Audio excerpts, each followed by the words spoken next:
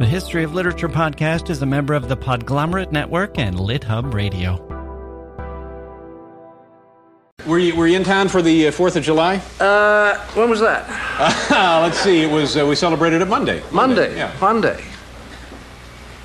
Oh, that's what it was. Yeah, I thought there was a lot of gunplay, for New York on a Monday night. yeah. Even for New York, a lot of Even for New York, yeah. Now, does that holiday, I guess, means nothing to you, does it? No, we don't celebrate Independence Day in England. No, we.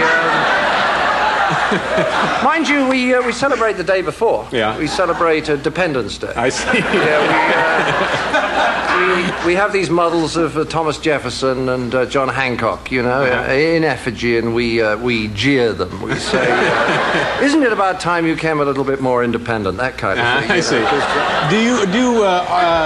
Are there actually people living over there who from generation to generation have had a grudge passed down to them and are still walking around holding it against the Americans for... Oh, I think so. Really? Yes, not as much as against the French, who are our natural enemies. Mm-hmm. Been fighting them for 1,000 years. Yeah.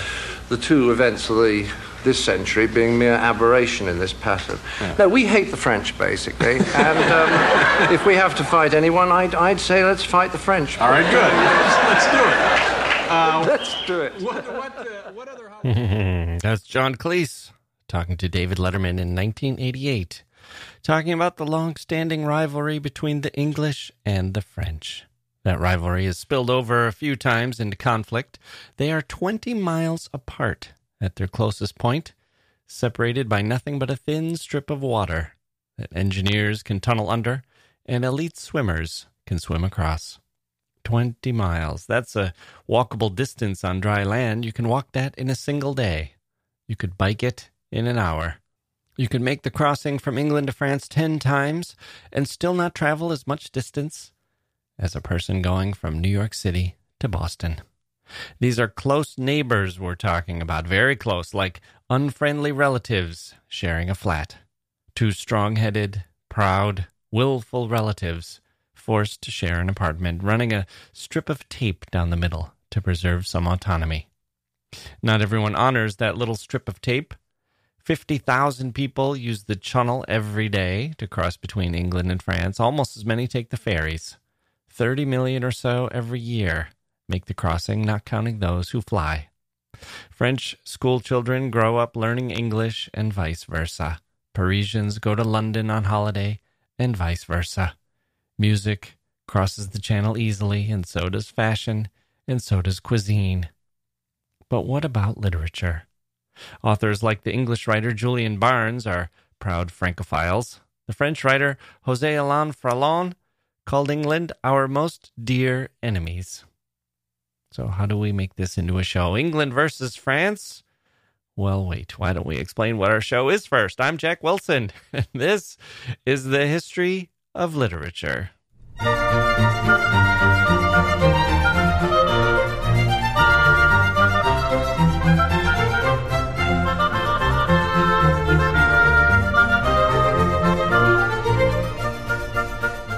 Okay, we got that out of the way. We are slaves to tradition here, aren't we? Maybe that's appropriate for our topic today, since there could hardly be two countries more in love with their own traditions than England and France, and this might play its part in the animosity between the two nations. They've fought many wars. As John Cleese said, the 20th century alliances are the aberrations, not the norm. Speaking of norm, it was the Norman invasion. Oh, jeez. Who writes this stuff? You know it's not me, right? It's an intern. Speaking of norm, it was the Norman invasion. It's like a television show. That's what this script sounds like.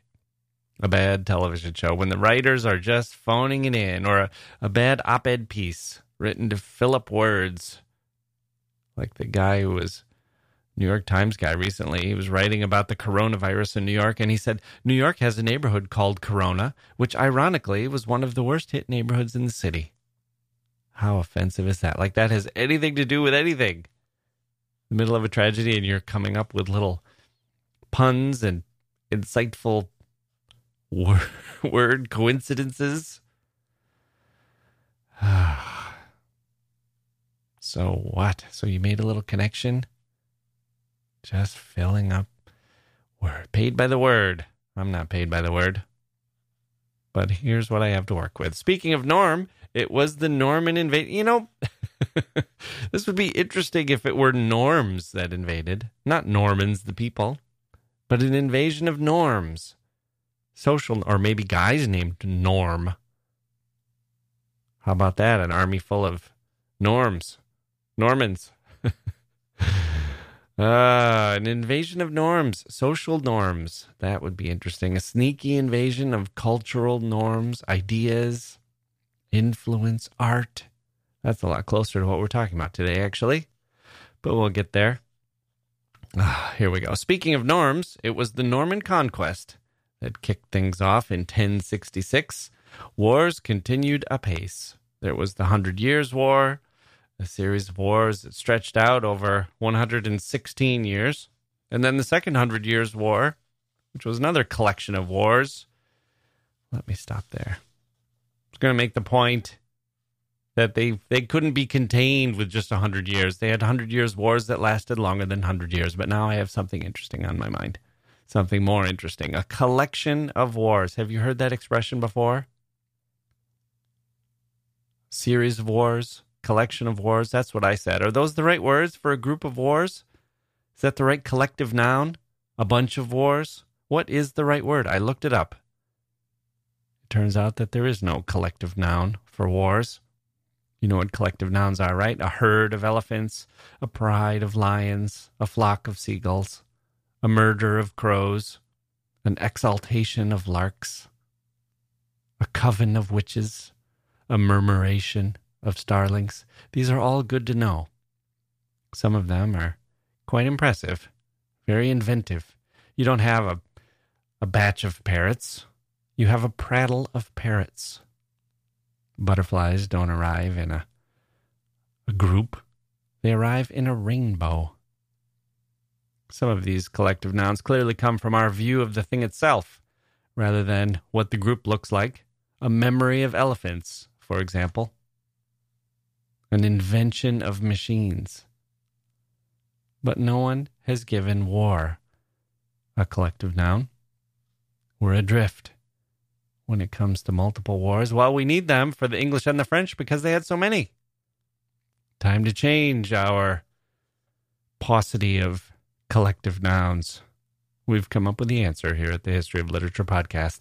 I know. Why not just use a squadron of wars, a battalion of wars? It works fine for airplanes and military troops, after all. Or how about a snatch of wars, which is used for pickpockets. I thought about using a mess of wars, which is currently working just fine for officers, grits, and iguanas. A litter of wars is not bad, and a gang of wars is pretty good. And I thought about getting very creative. A Hitler of wars, a Caesar of wars, an Attila of wars, a Napoleon of wars. Now we're getting somewhere. Maybe we can frame wars in a certain way here. A Washington of wars, a Churchill of wars. Or maybe we should go cutesy. A fun of wars. Fun is already used for fish when you're not using school. A gaggle of wars. Or we can borrow from Chihuahuas and call it a yap of wars. Or borrow from lasers and call it a zap of wars. Borrow from gorillas and call it a whoop of wars. That's not bad. But no, I don't think those are quite right. I think I've found the answer. From now on, we go... Wait, do we have some music for this? There we go. From now on, a group or collective of wars will be called collectively.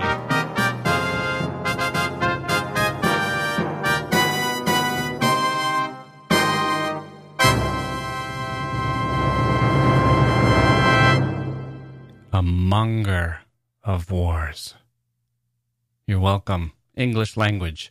Back to our story. England and France have sought Feverel. I blew it. The big run-up to our big use of the phrase. England and France have not sought Feverel. They've fought several mongers of wars throughout the past 1,000 years, wars for territory and religion and rule. What does it mean for one side to be victorious? They impose their will, they impose their culture, they impose their language.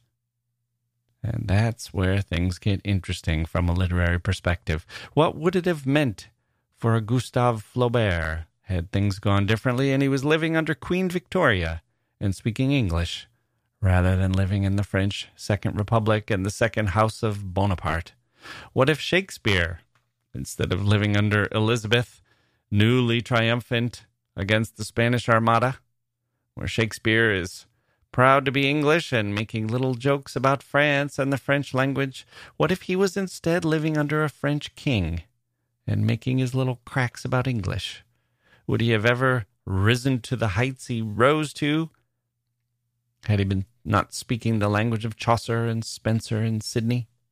If he did not have the pride of Elizabethan England on the rise to be the wind at his sails?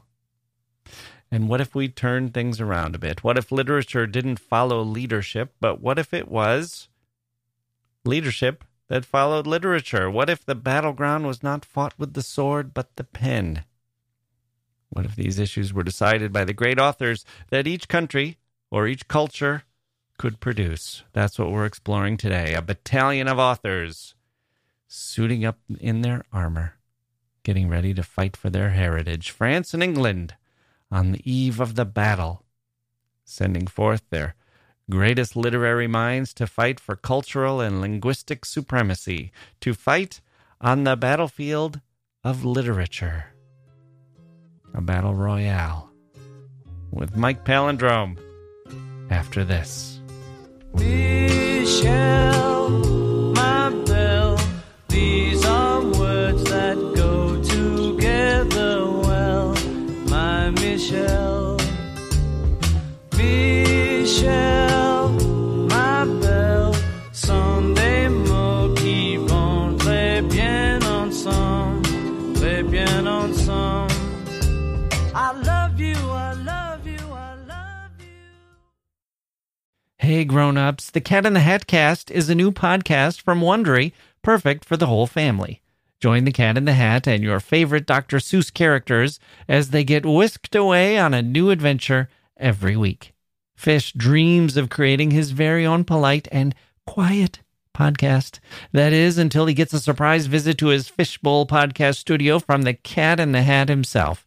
And it becomes very clear that the cat has other plans for the podcast, and those plans are the opposite of quiet. The cat may be disruptive, but it turns out he's also a great help to get Fish out of all kinds of predicaments. Bursting with music, silliness, and rhymes, the Cat in the Hat Cast encourages us all to find fun that is funny in every episode. Sing along to new favorite songs, try your luck at Titanic tongue twisters, have some fun with wondrous wordplay, and most importantly, bring your family along for all of the adventures in the Cat in the Hat Cast. Follow the Cat in the Hat Cast on the Wondery app or wherever you get your podcasts. You can listen to the Cat in the Hat Cast ad-free right now by joining Wondery Plus in the Wondery app or Wondery Kids Plus in Apple Podcasts. Until I find a way, I will say the only words I know that you understand. Michelle, ma belle, sont des mots qui vont très bien ensemble, très bien ensemble. I need to make you see.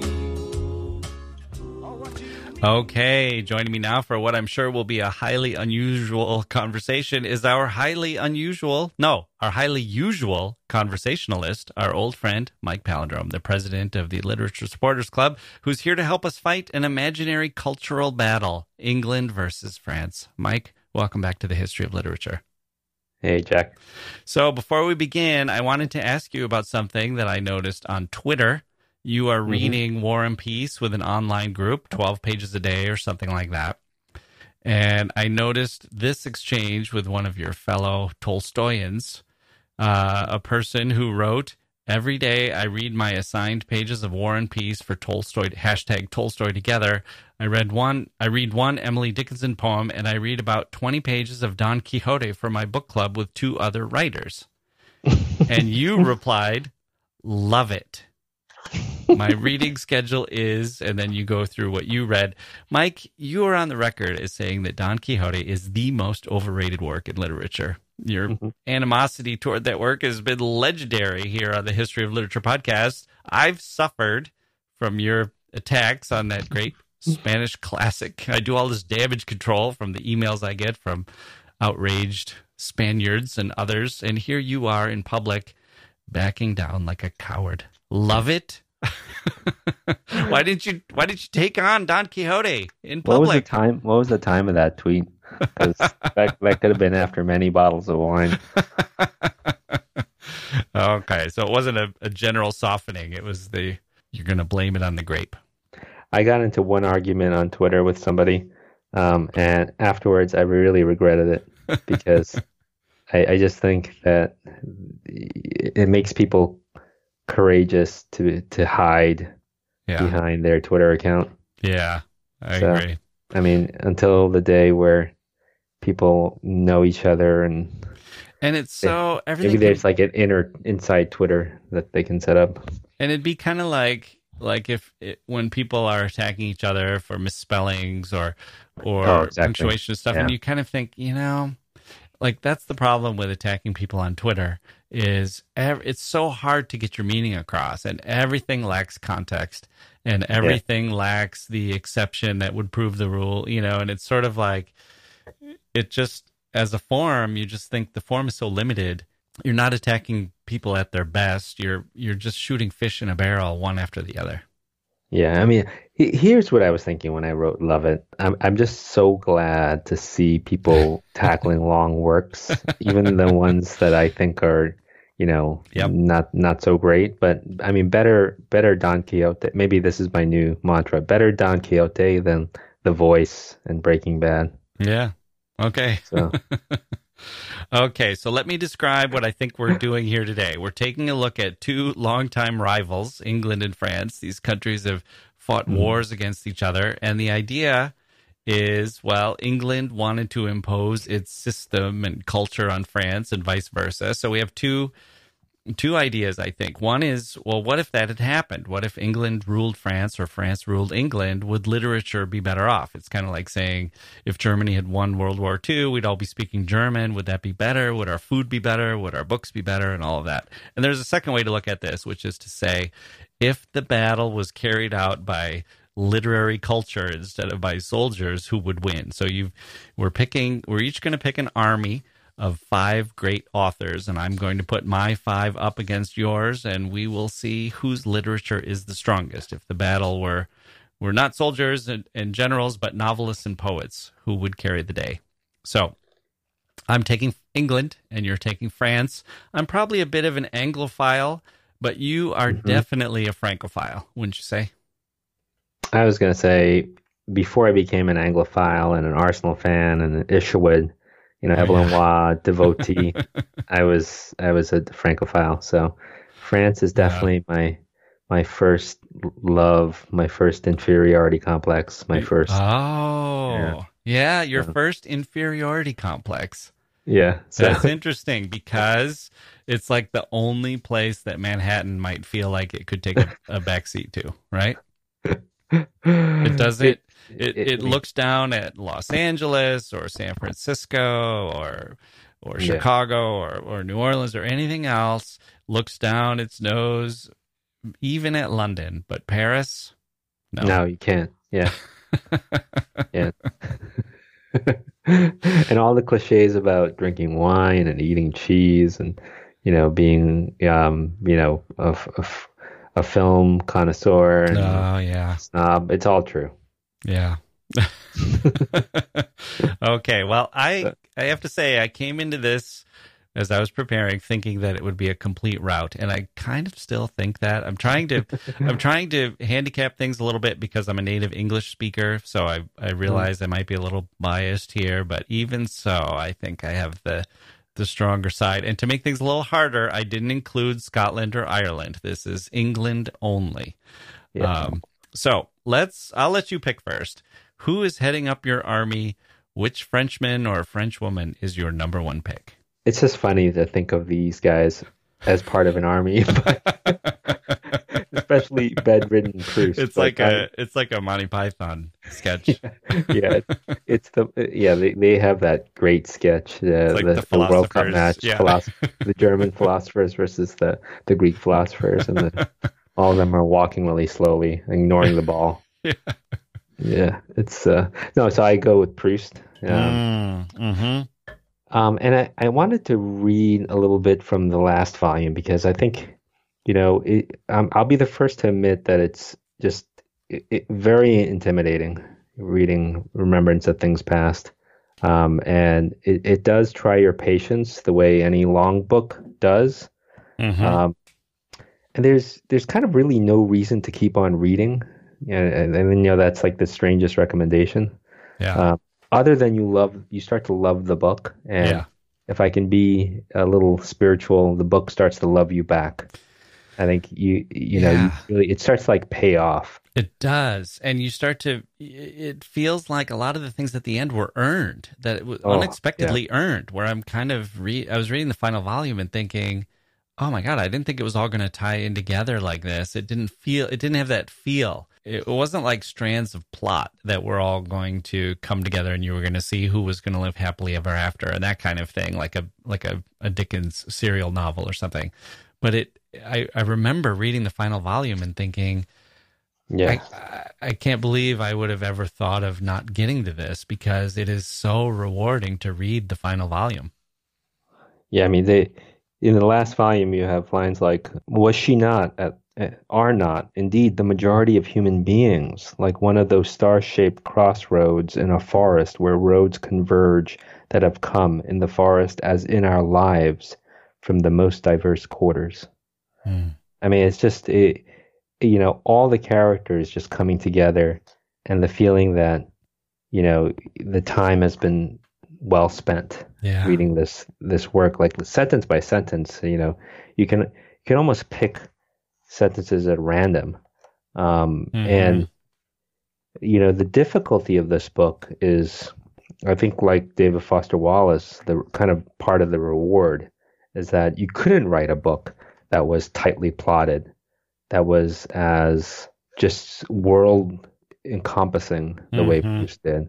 I mean, no, every plot would just seem, a book this long with that much plot would seem so gimmicky. Yeah, and it feels like you learn a lot from Proust as you're reading, that he's thought through issues like time and memory, and he's got interesting theories about all those things and about art and about, music, and you just feel like he's not only giving you character studies, but he's also giving you it's like philosophical essays. Oh, yeah. I mean, it's, you almost forget where you are when you're reading some of these passages. And then when he takes you back to his world, it's like a breath of fresh air. Yeah. It's so well done. When I was rereading it in preparation, I was thinking like, you could just kind of just reread Proust. If I had to pick one book, I know I've always touted Magic Mountain, but I mean, maybe depending on how long I was stranded, I should be reading Proust. Okay, well, that's a great number one, and I will say, I hate to concede this right from the start, but I did say that looking over as I was doing my scouting of your army, I did think there were two that could probably make it into my five, and Proust was one of them. So that's a good pick. So he will be, I'm picturing him in his bed being wheeled onto the battlefield. Did you know this, that he paid? I was reading a little tidbit that apparently he paid for reviews praising his work to go into the newspapers. Oh, Right. and it's been revealed in correspondence that he deliberately wanted it phrased certain ways so that no one could tie it back to him. That just seemed very French to me. Yeah. Well, it's very little Marcel. It's very feels Yeah. like him. You know, he tries hard. That's the other thing is when you read it, as it goes on, you also start to admire him just for the project of it. Yeah, You know, that it's like, oh, this guy he's killing himself to write this thing. He's devoting his life to this book. Okay. So for my number one, I'm going to take William Shakespeare. Mike, I could probably win this just on Shakespeare alone. I could take 5 Shakespeare plays and beat most countries, including France, I think. I don't think this is just because I'm an English speaker. I don't pretend that England or America has the best composers or painters, but when it comes to literature, Shakespeare is as good as anyone the world has produced, and he's as good as anyone the world has produced at doing anything.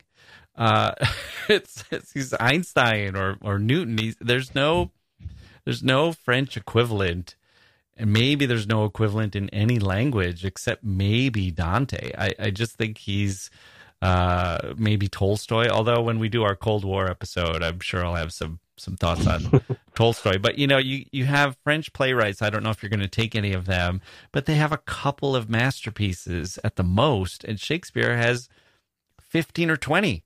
So I would keep going here, but I think it would be piling on a little bit. Everybody knows Shakespeare. He's like associated with writing and the notion of a writer. And I also, as I was doing this, I decided that I would choose, you know, sort of 5 generals to lead the divisions of my army, but I'll have people backing him up in the field from his era.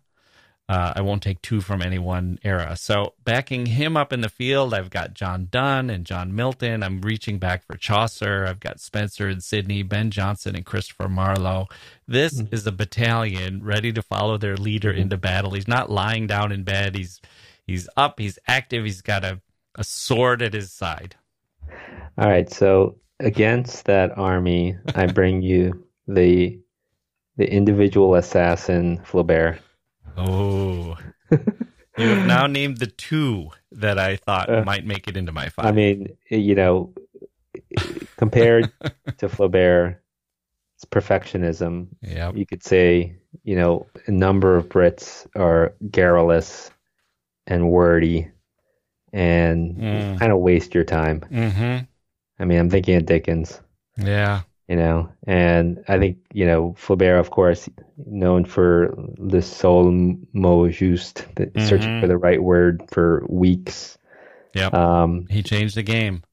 Basically the father of realism. Yep. Literary realism. Madame Bovary, possibly the greatest novel under, I don't know, 500 pages. I mean, I know like the heavyweights like Portrait of a Lady and Brothers Karamazov, but I mean, Madame Bovary, if you just line by line, it's just a beautiful, beautiful novel. I mean, it's incredible that it was. I didn't know this, but he was put on trial for obscenity. Yeah, right. Well, it's pretty racy for its time. I mean, it was anti-bourgeois. You know. That it could disturb. It could. I guess the fear was that it would cause all of these unhappily married women to run out and have affairs. And here's my, you know, the thing with Flaubert is that possibly the most influential writer ever. Yeah. I mean, he lay the groundwork the novel. Yeah. For the way you could structure the novel and the way he wrote. I mean, you can't read Flaubert quickly. Yeah.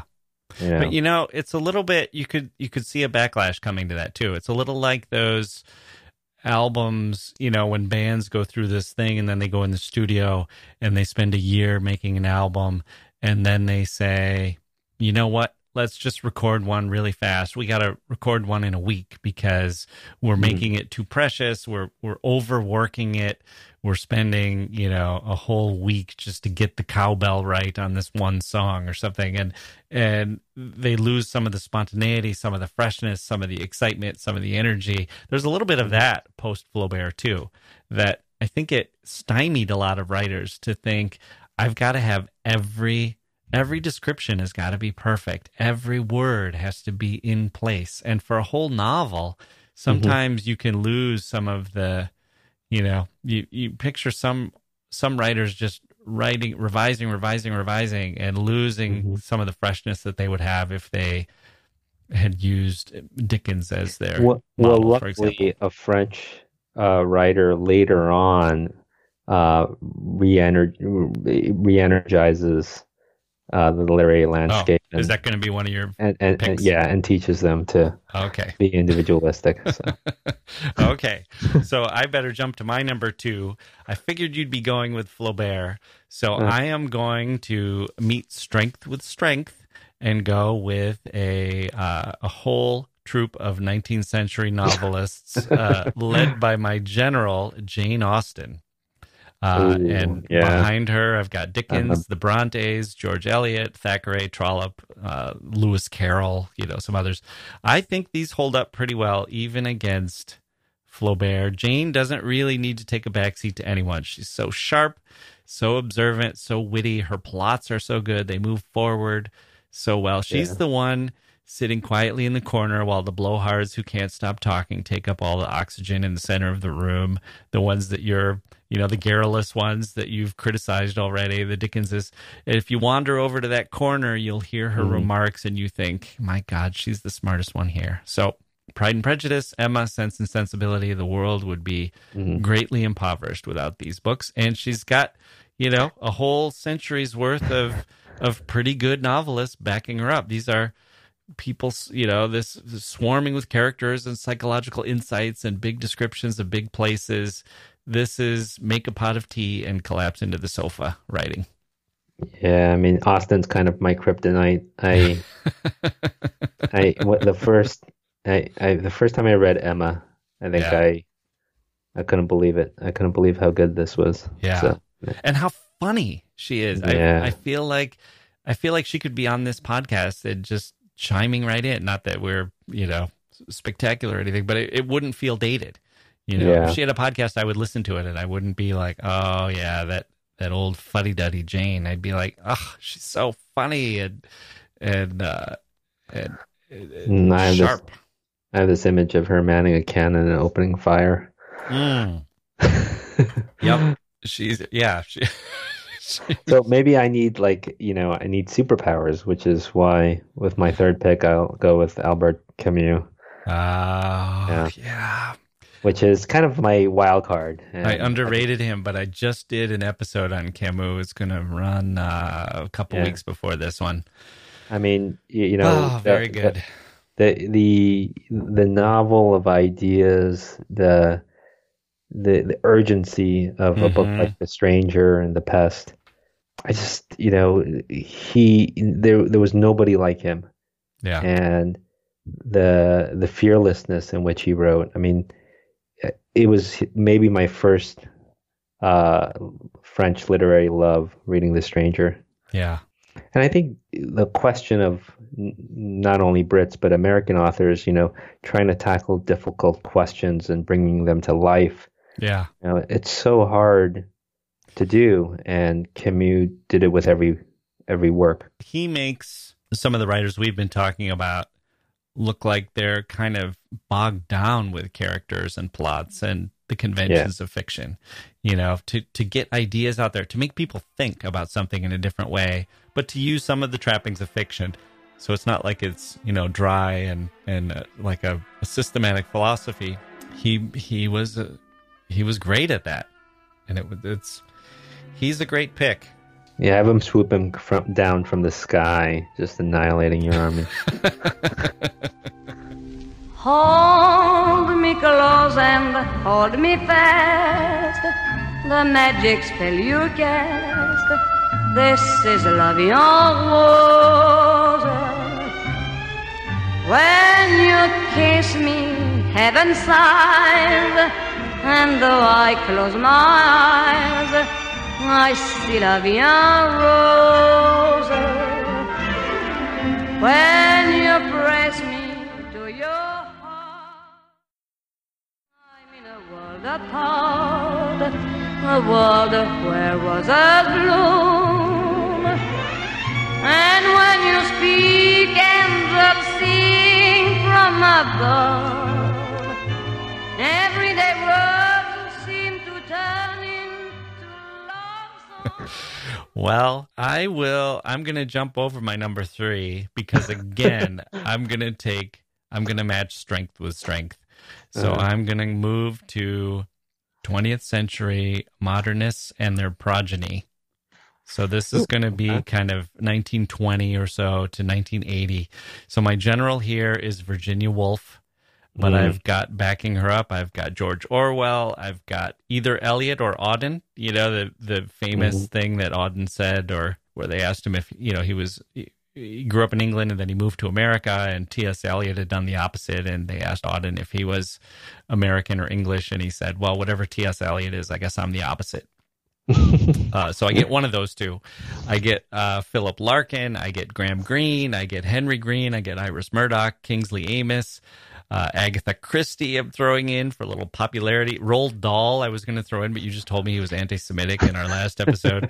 C.S. Lewis, Harold Pinter, Tolkien, A.A. Milne, Lennon McCartney, if you count their lyrics. So this is where the novel grew up. This is where we started to look at the world and say, holy hell, this place is a nightmare, isn't it? We're very far from Eden. We've got mechanized war and poison gas and nuclear weapons. We've got philosophers killing God, out-of-control bureaucracy, identities being smashed and thwarted by institutions, corporate life run amok. All of this is in the air, and novels need to match it. The forms of novels need to match it, too. And Virginia Woolf is on the case. She was as sharp a critic as she was as glorious a novelist, and she's backed by some of these other true heavyweights. This is the thing. George Orwell, you know that if he was French, you would have him in your 5. He's in my list. He's just hanging around. He's not even one of the generals. He's just in the tent working the radio, overqualified. So he's it's like my army is swooping in on the wings of avenging angels. I guess your army, though, is too similar to each other. And my next pick Shakespeare, is Jane Austen, and Virginia Woolf. the king of individuality, Charles Baudelaire. Okay, you're reaching. He's okay. Promote him if you want. Probably the greatest poet ever. And I mean, of course, I could read from Flowers of Evil or Paris Spleen, but I think his prose poems are amazing, and his descriptions of the different classes, the underclass in Paris, and capturing city life. I mean, in his poem Crowds, he writes, "It is not given to everyone to take a bath in the multitude. To enjoy the crowd is an art." I just feel like he raised poetry to a level of just the highest art. I mean, dispense with fiction, dispense with painting. Everyone should return to poetry.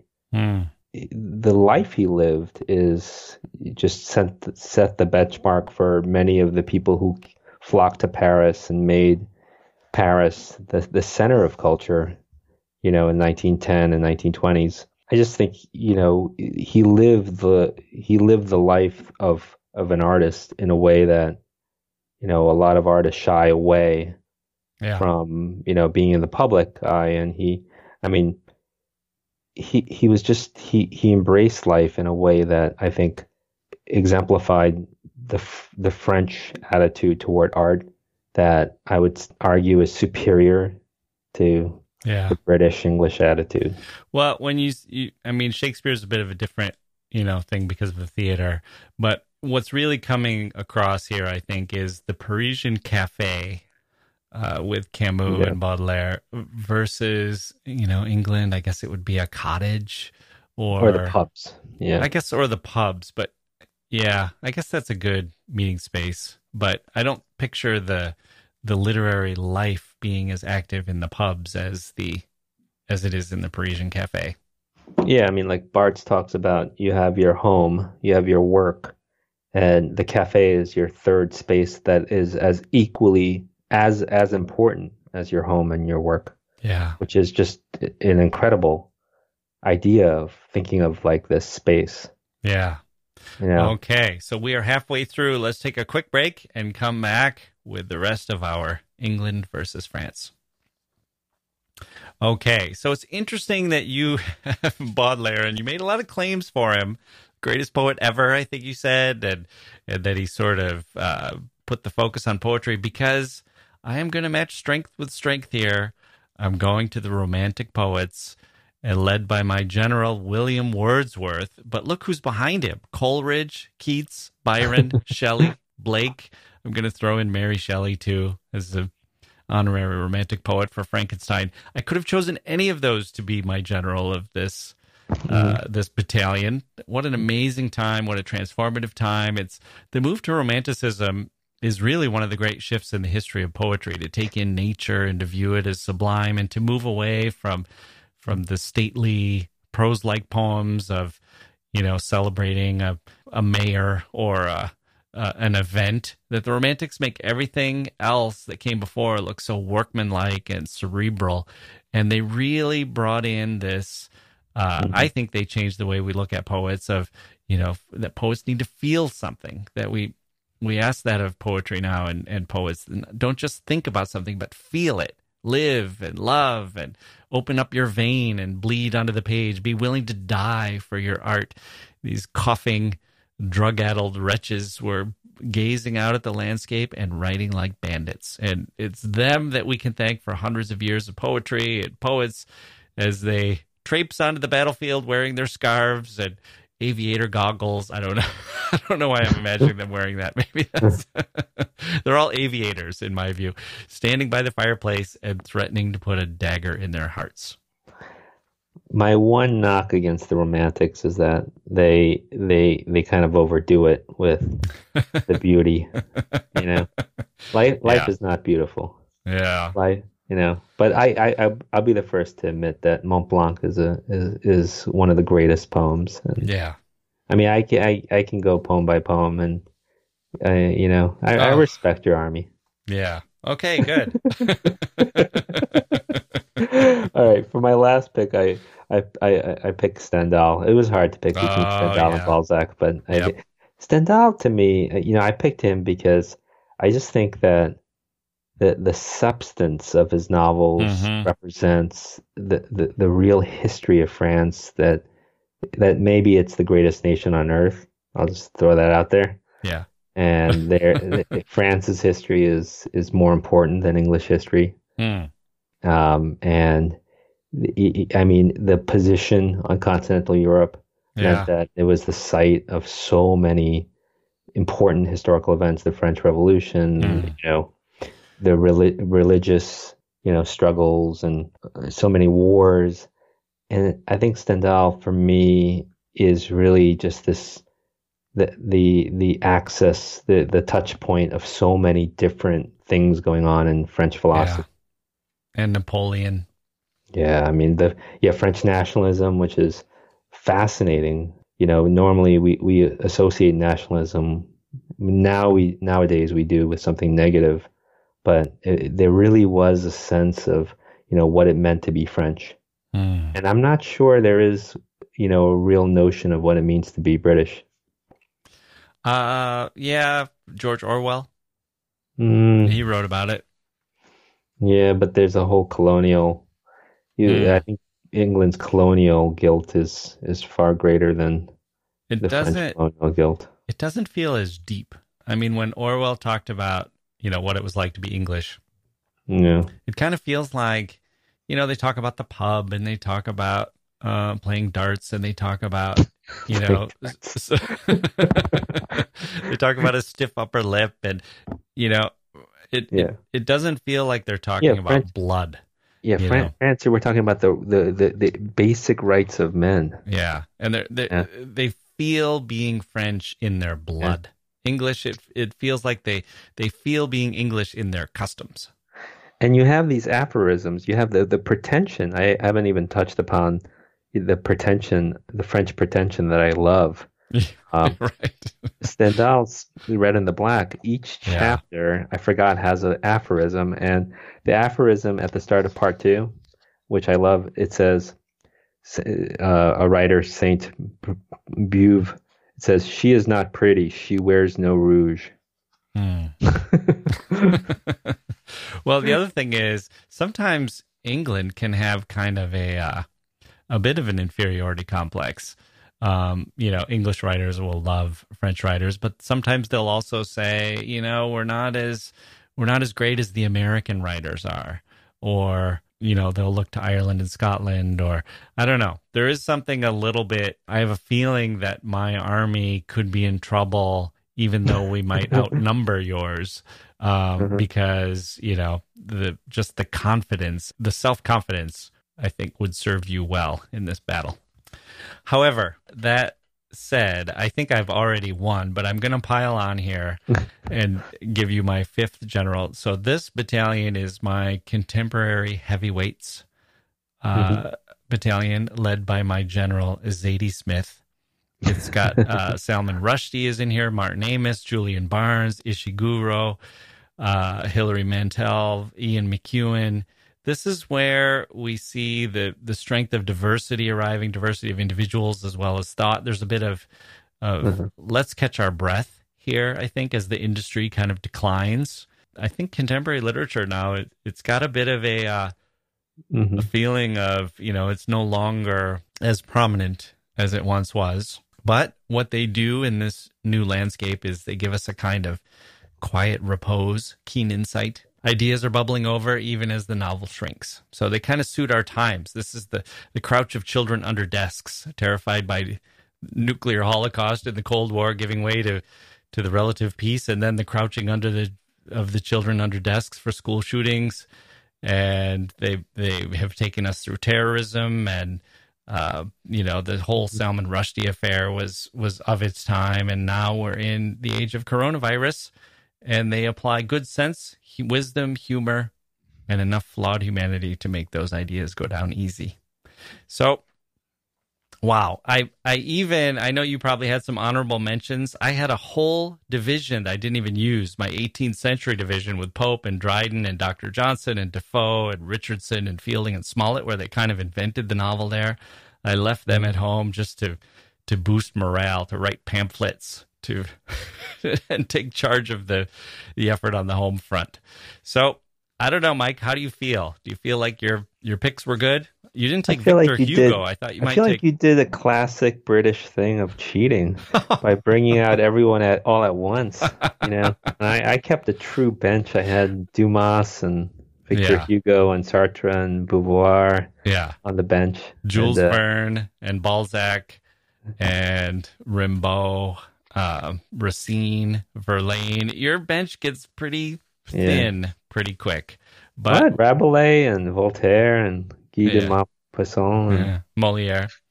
Yeah.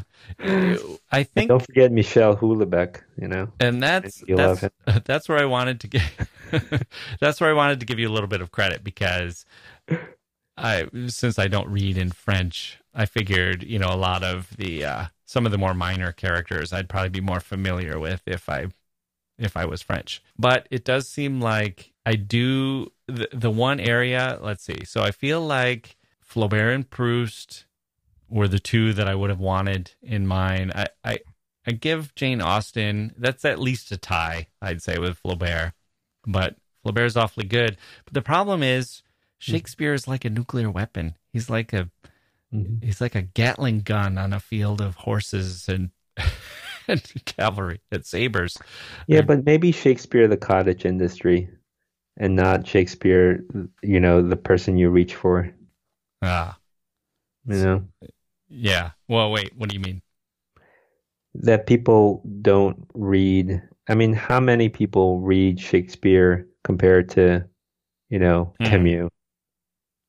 Yeah, well, or Stendhal. Well, I think a lot more people read Shakespeare than Stendhal. Really? Yeah. Yeah, I think so. I don't think I'll give you Camus because I think that's he's read a lot in high schools, but a lot of that is because the prose is readable. I think Shakespeare. I mean, come on, hack. Hamlet, Romeo and Juliet. There's multiple hacks. They were, So I did feel like, here's the thing that I thought. I didn't take Ireland and Scotland, right? But we don't know. They might have joined your side. Yeah, exactly. Imagine.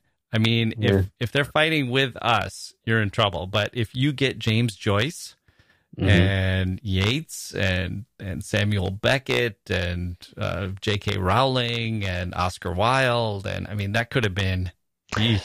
But hand-to-hand combat, I mean, I kept Balzac on my bench, but I think, people, hand-to-hand combat, Balzac over Jane Austen. I mean, as much as I love Jane Austen, I mean, you read Balzac's Pierre Giraud, I mean, it's incredible. You'd have Verlaine. I mean, didn't he stab somebody? Or Rimbaud. You'd have, I mean, Baudelaire. He was a kind of a tough character, wasn't he? I mean, I was just reading that, P&V, the couple that translate all the Russians. Larissa was saying that when she met her husband, she couldn't believe he had never read The Three Musketeers. And she made him read it immediately because she said there was no way I was marrying someone who had not read Three Musketeers. Right. And there you didn't even need him. Yep. Well, I kept them on my bench. Okay, not bad. Well, we're going to try this with some others. I think we'll try the Cold War, might be one. Maybe we should do the Civil War, American North versus American South. We will save that for another day. Mike, as always, thank you for joining me on the History of Literature. Thanks, Jack.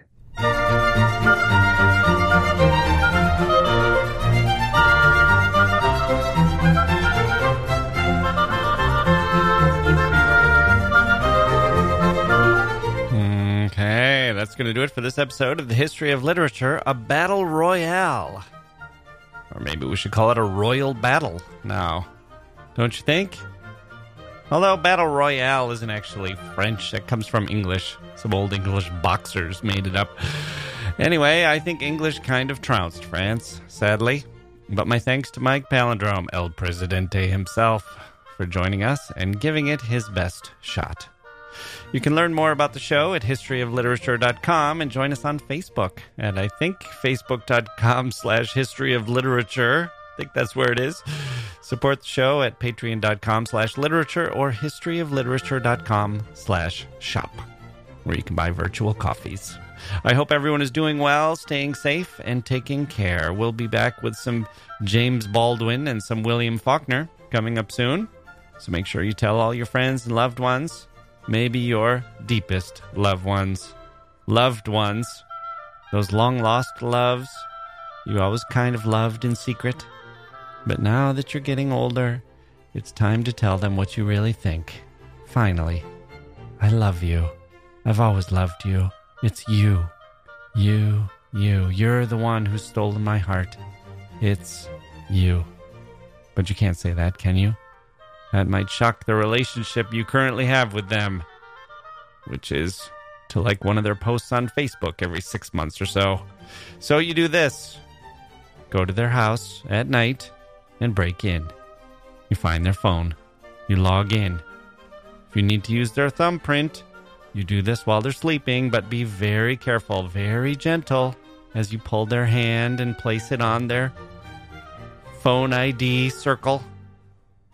You must be careful. This isn't going to work if they wake up.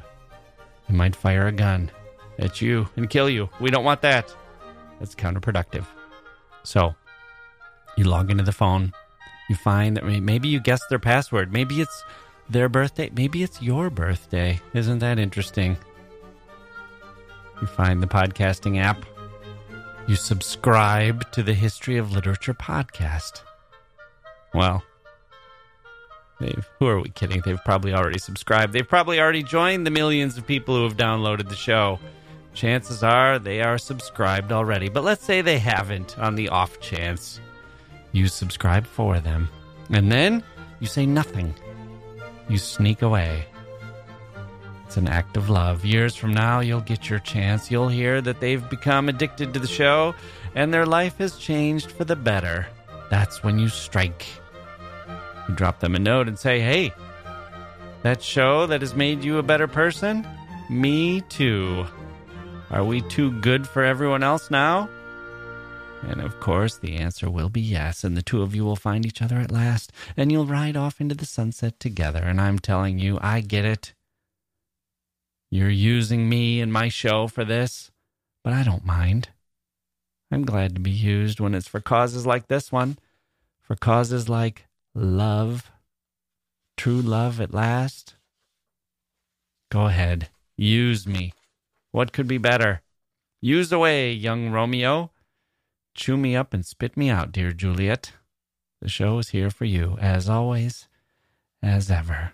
We do have at least one marriage under our belts here at the History of... Wait, we've run out of music, haven't we? Can we get a second helping? Orchestra? The Jack Wilson... Oh, man. I'm having trouble talking today. Jack Wilson Orchestra, can you help us out here? There we go. Thank you, orchestra. We do have at least one marriage under our belts. That was a while ago. I'd like to up that to one a year if I could. That would make me happy. Maybe even one a month. So get cracking, people. Time to connect. I'm Jack Wilson. Thank you for listening, and we'll see you next time.